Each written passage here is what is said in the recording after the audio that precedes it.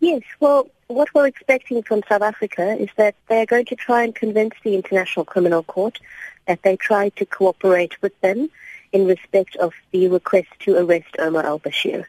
What they have said in their papers already is that they made a request for a hearing which wasn't granted, and so they want to say that they did try to cooperate, and they would want to say that the ICC should not make a finding of non-cooperation against it.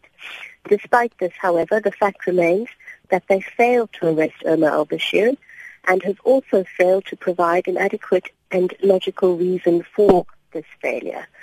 So it's going to be a very interesting hearing. We don't know yet who is representing the South African delegation. We know that there's a lot going on in South Africa today. Usually this kind of delegation is represented by the Minister of Justice, so we do fully expect to see him in court, but we will see once we get there. So in your view, Kajal, does South Africa have grounds on which they can actually win this case?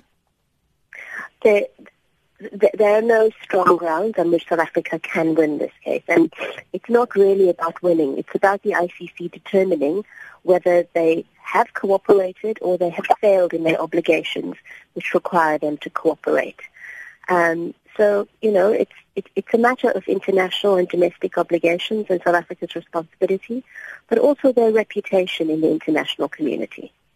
And if South Africa is found guilty of flouting the laws, what sort of penalties could they face?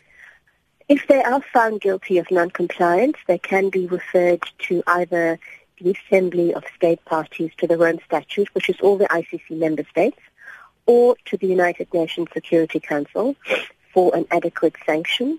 However, what we have seen up to now is that several other countries in a similar position to South Africa, who've also had a finding of non-compliance, have had very little by way of a proper penalty or sanction from the United Nations Security Council.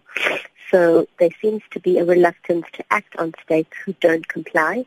But the fact of the hearing and the finding of non-compliance is quite a serious finding against the country's reputation.